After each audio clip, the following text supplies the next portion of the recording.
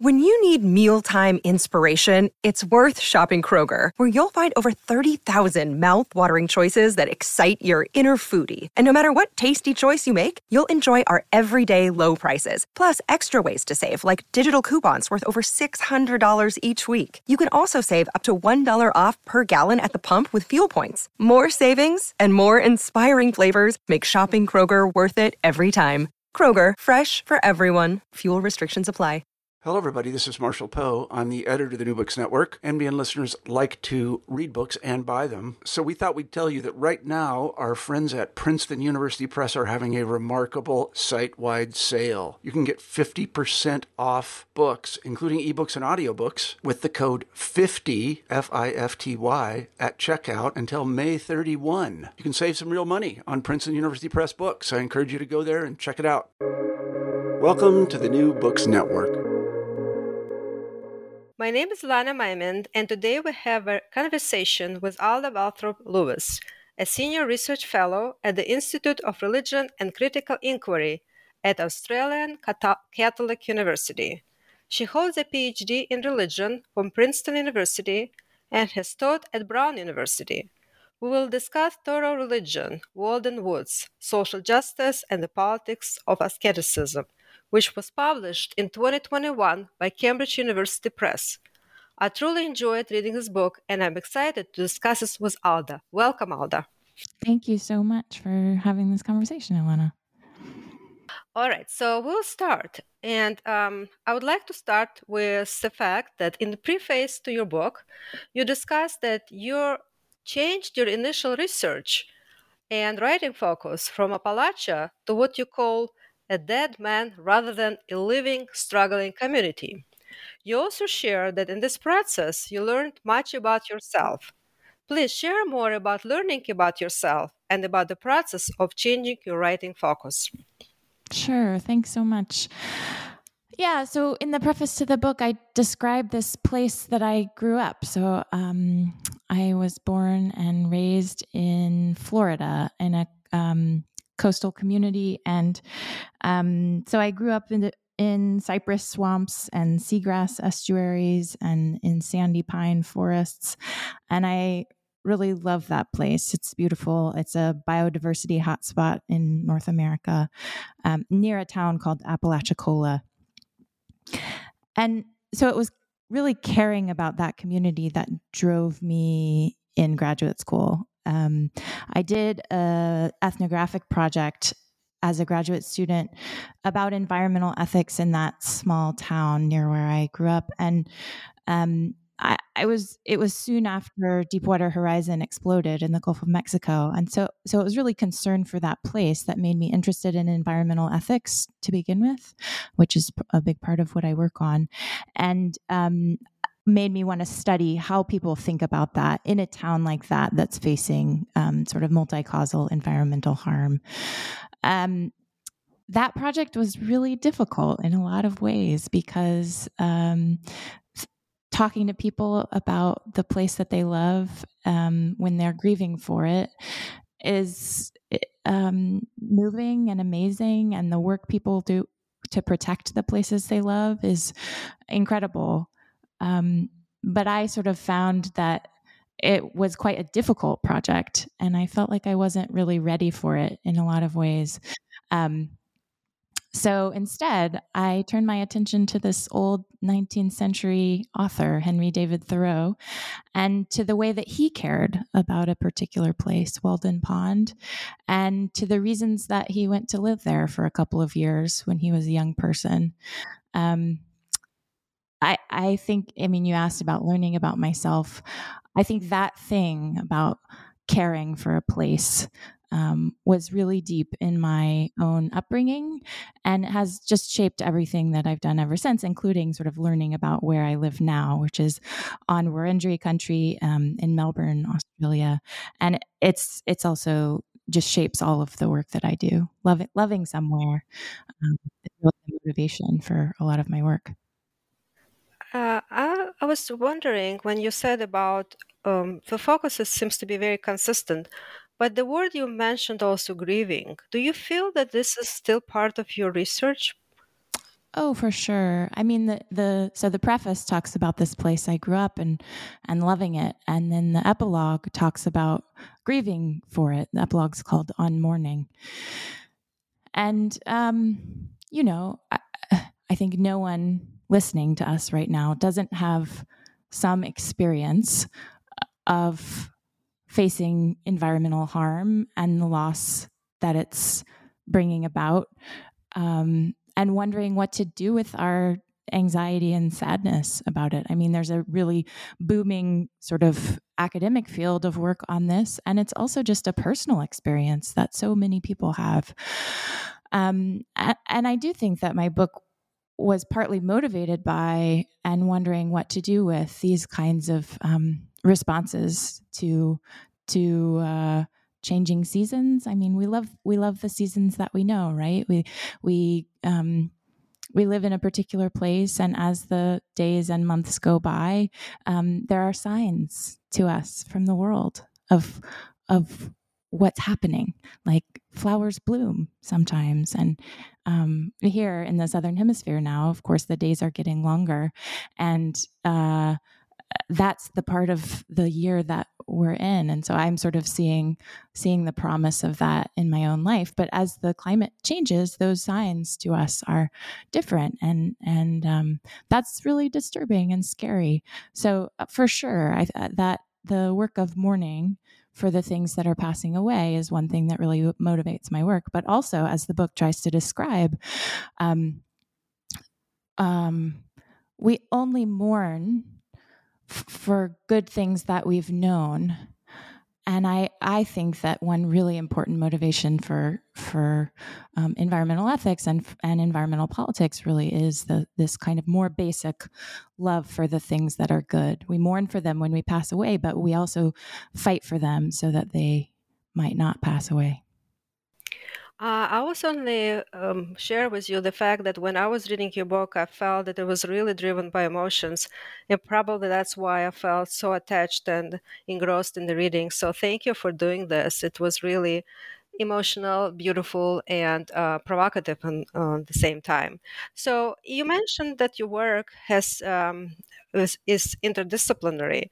And you said, the work I do is sometimes so interdisciplinary that I have the feeling it will all fall apart. The center cannot hold. All of us who do interdisciplinary work often wonder about the center, or as some of us term it, home.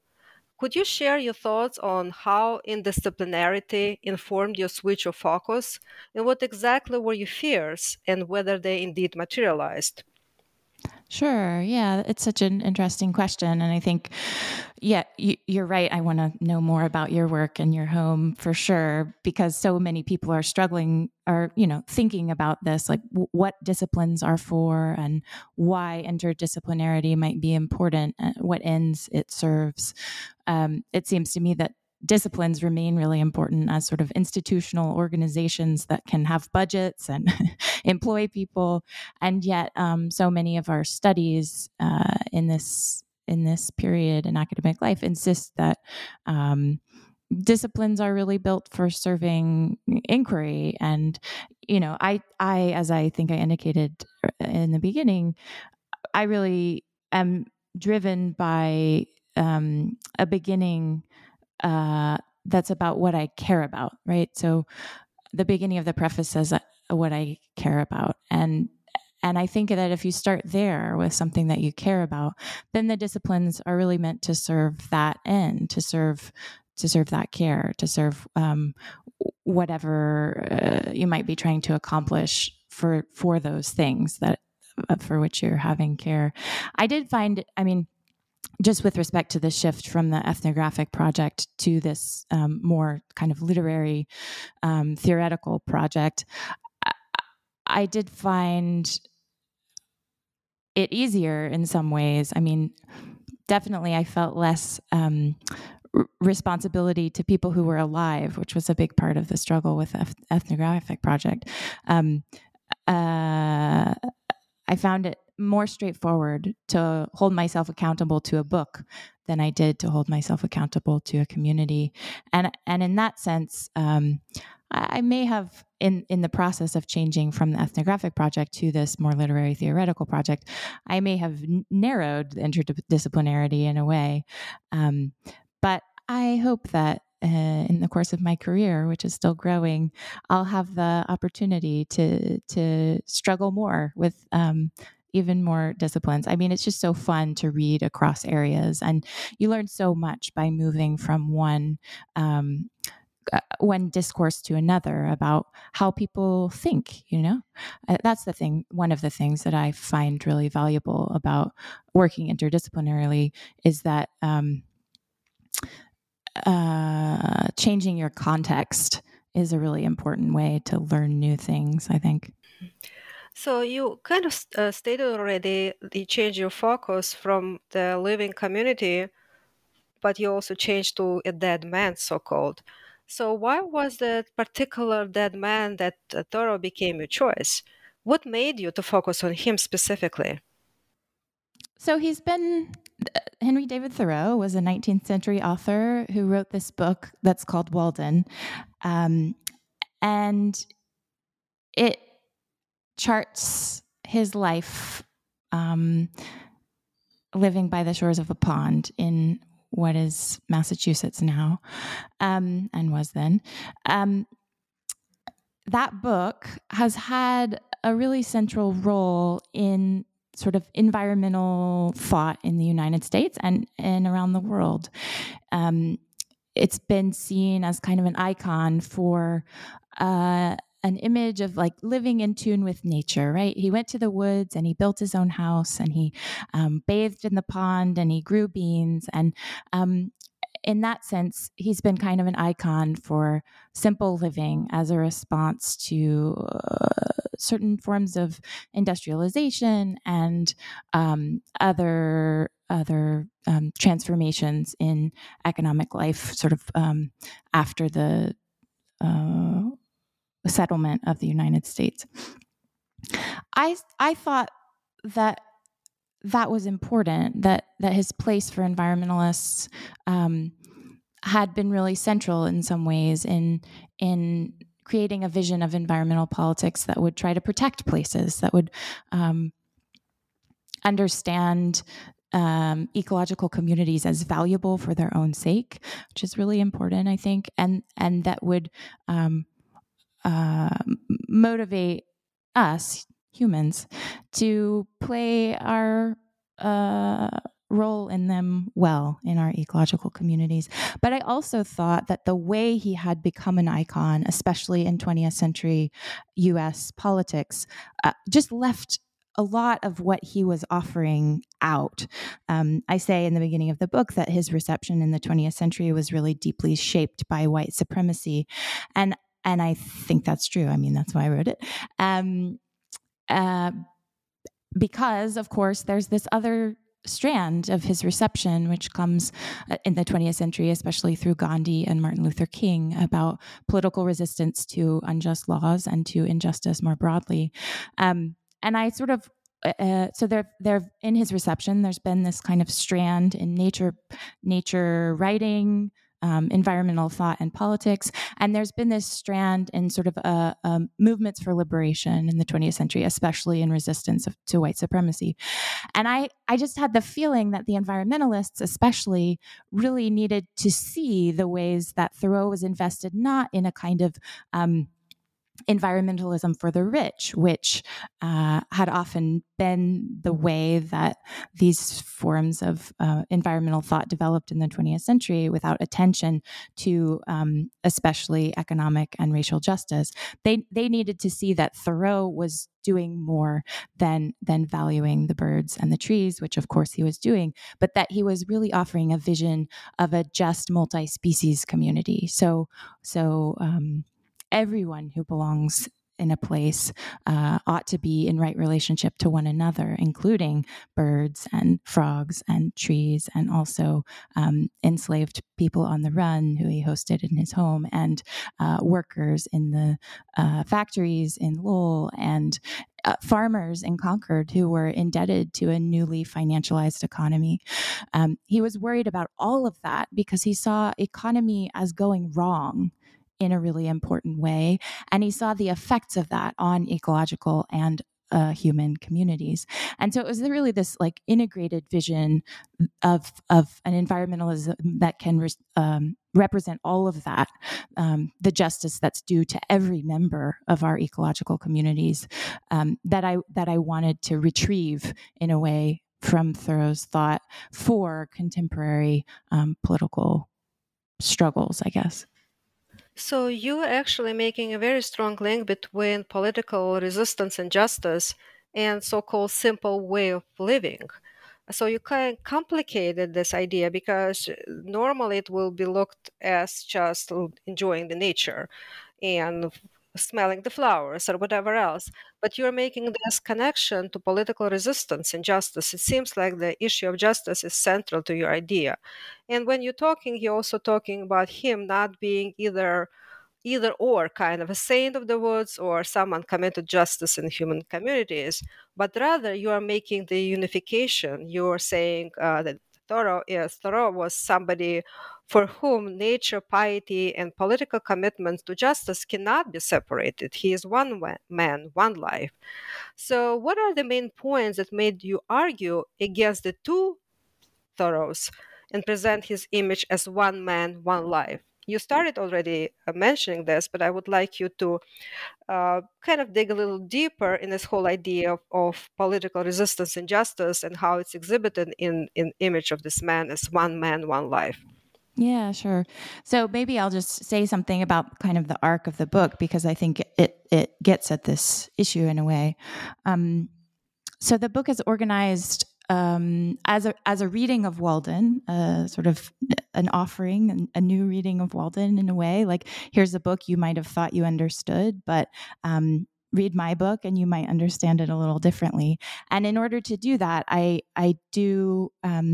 There's a series of 5 chapters, and the first 3 are arguing against sort of caricatures of Thoreau as first asocial, second apolitical, and third areligious.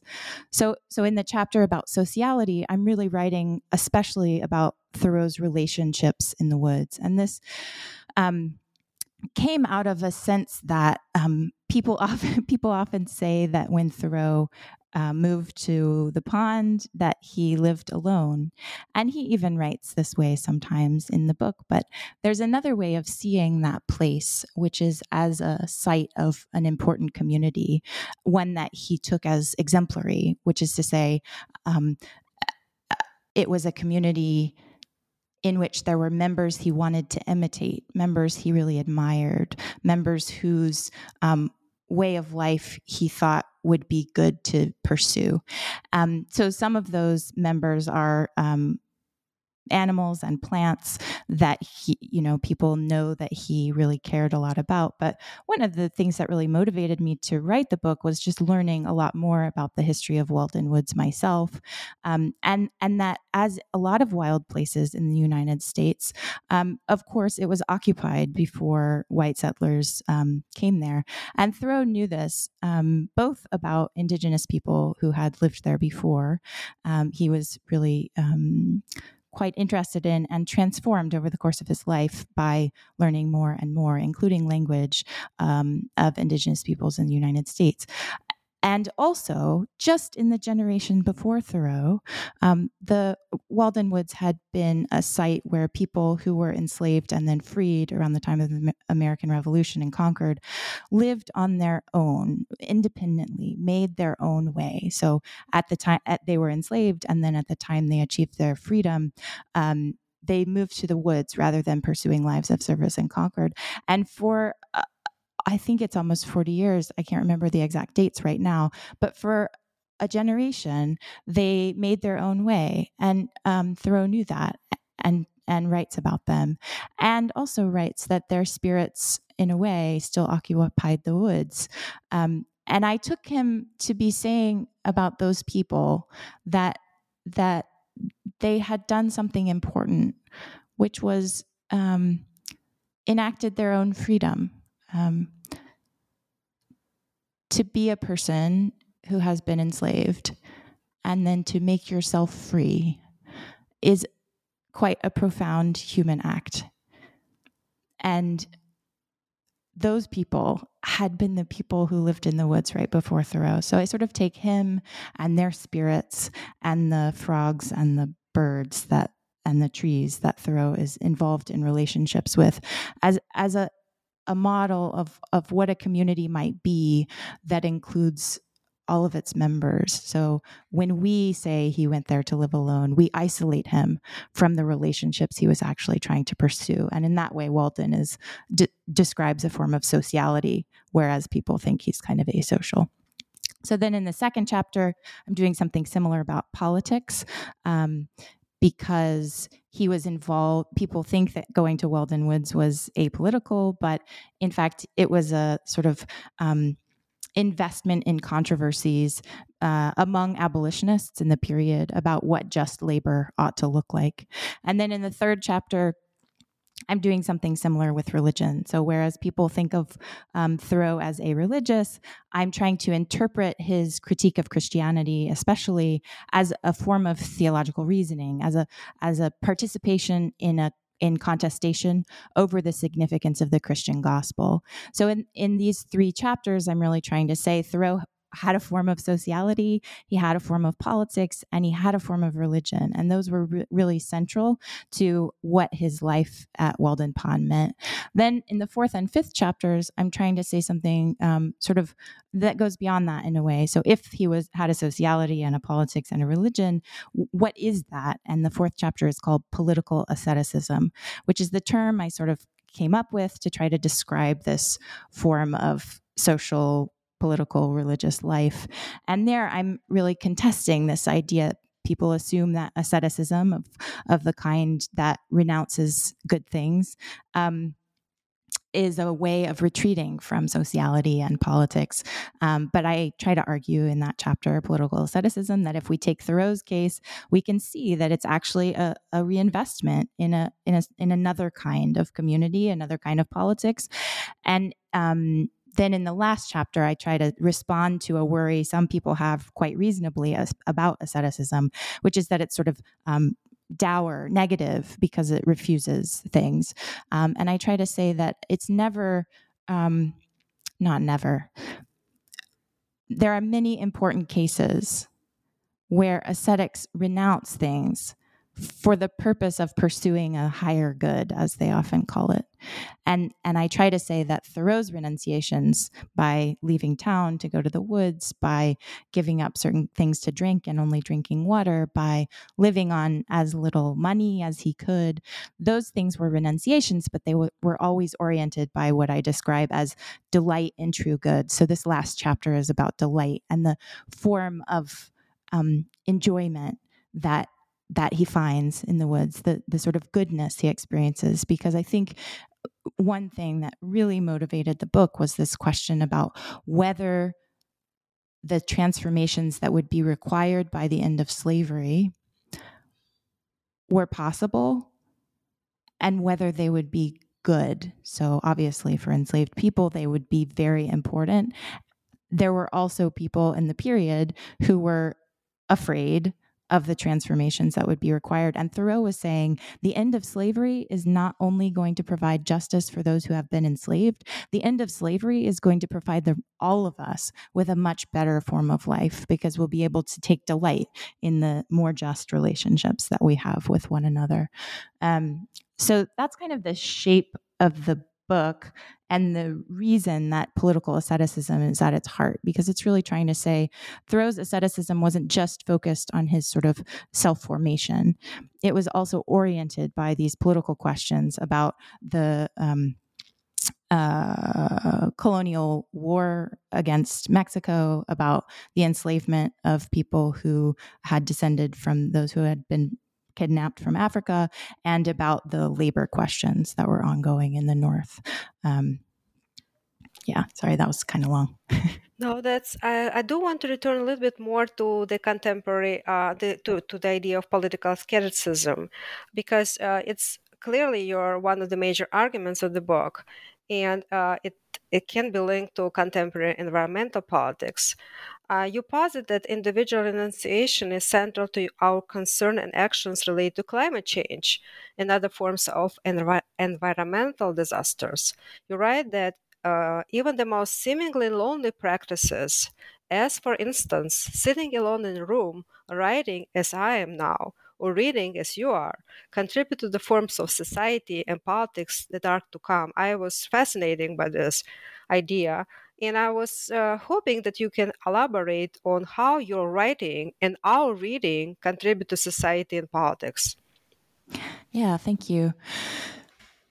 So I think this is, it's kind of an existential question for people who pursue study as their profession, right? Like, what am I doing when I sit alone in a room? And how is it connected to the other things I care about out there in the world? That kind of existential question I'm really curious about. And it's one of the main reasons, one of the sort of motivators for this this part of my writing, trying to figure something about that out. I think what the piece of the book that you just read that sort of insists that the practices that we do alone in a room contribute to the form of politics that is to come really hinges on a question about what politics is. So often when we talk about politics, what we imagine is sort of electoral politics, first of all, voting in elections and other kind of large-scale forms of participation.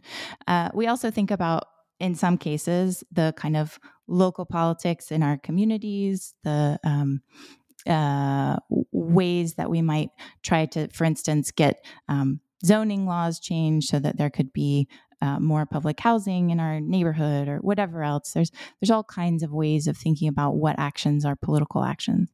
I think one of the things I'm trying to say is that politics isn't just those sorts of formal interactions with the state. Politics is about how we make the arrangements for living together in a really pretty broad sense. And when you take that vision of what politics is, you can sort of see that self-cultivation is not its end, but how we go about becoming the people who we are is really important to what kind of participants we become in the communities that we're part of. So it's really this kind of scalar point that there are forms of politics at those vast scales, but most of us, you and I, are just living it somewhere if we're lucky. I mean, there's a housing crisis in my city. I'll get to that in a minute, but we're just living somewhere. We have relationships with our family, with our neighbors, with the people we work with.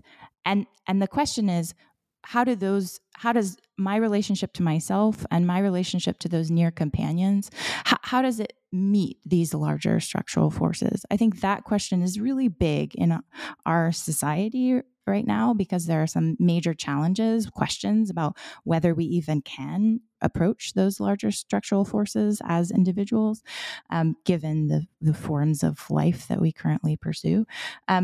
But the point is really that though they have that scalar distinction, it's still really important to how we go about making arrangements for living together well.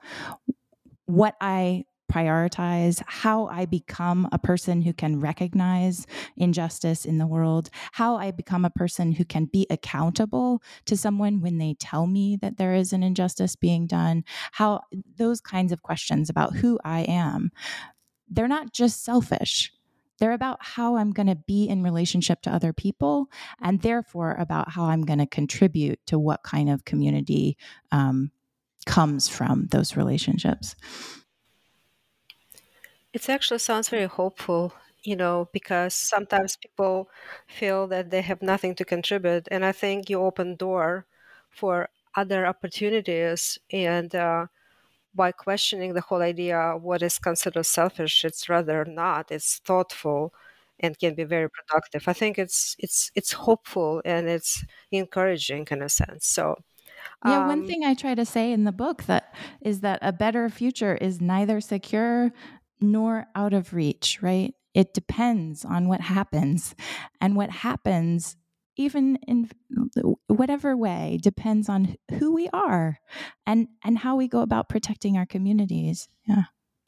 Exactly, right.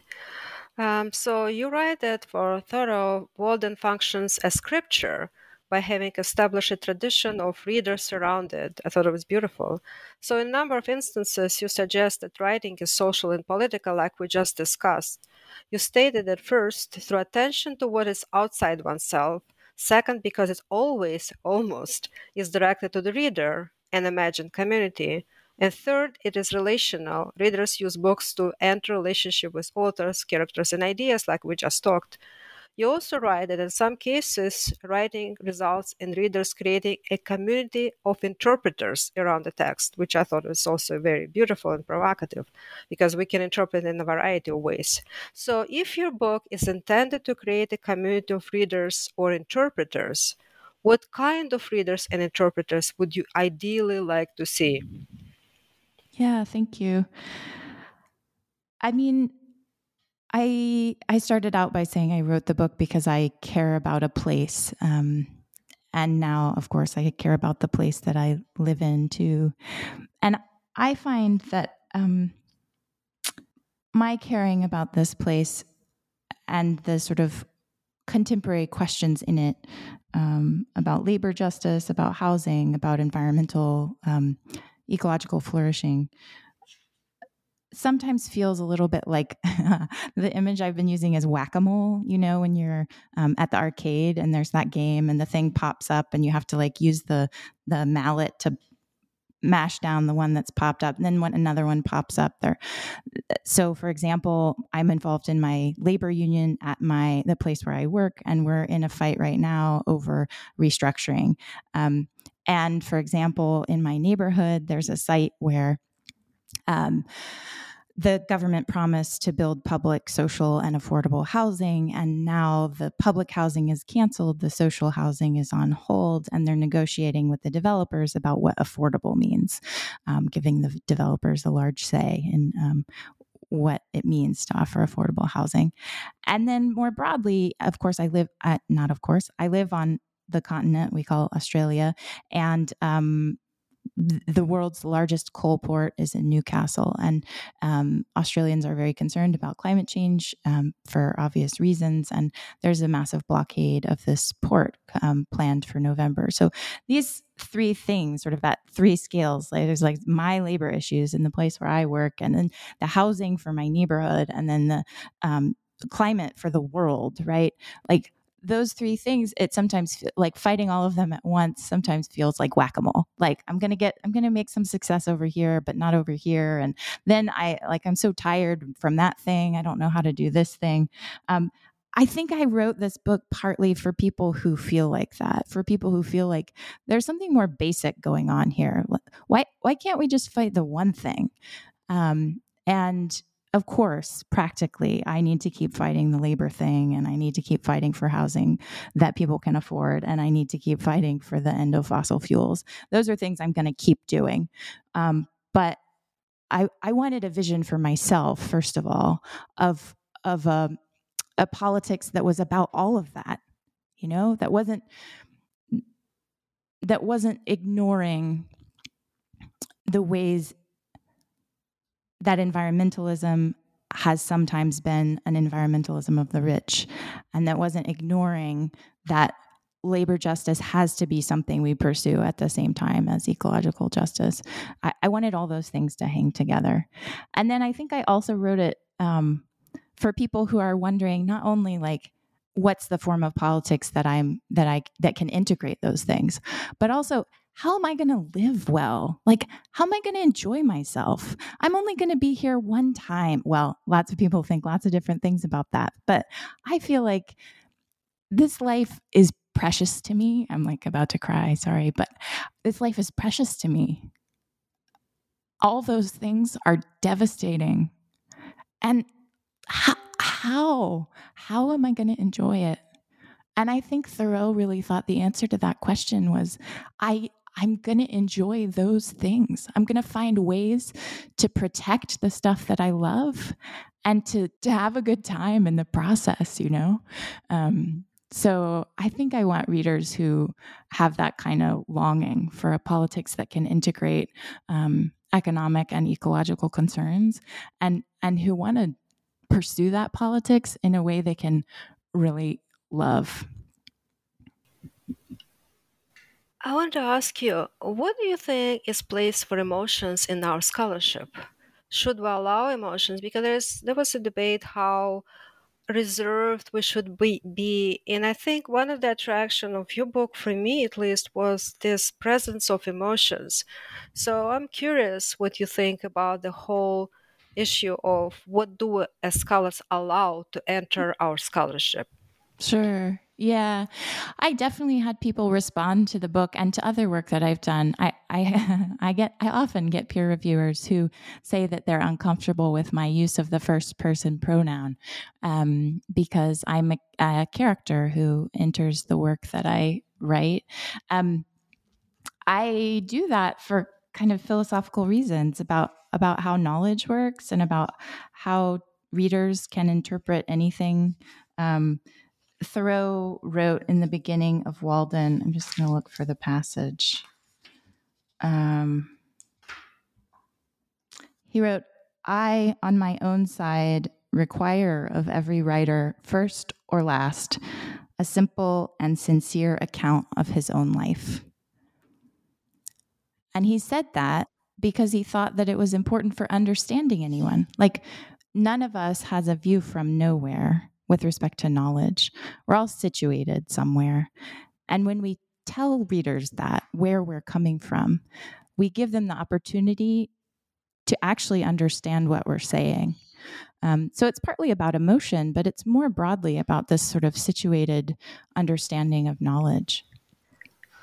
In relationality too, that is how we develop our relations to something, to the issues that are important to us. And I think to me, this was the appeal, and I was drawn to this because I felt your presence. And that's why to me, it's an important work, because it's not cold and removed, it's emotional, it's relational, it's social, it's political, it's all together. Yeah. So, what do you think I should say to the people who feel uncomfortable about the presence of the first person pronoun? I think they need to deal with their own emotions. I don't know. The question would be why? I mean, do you have to be cold and removed to argue the cases that dear and to your heart?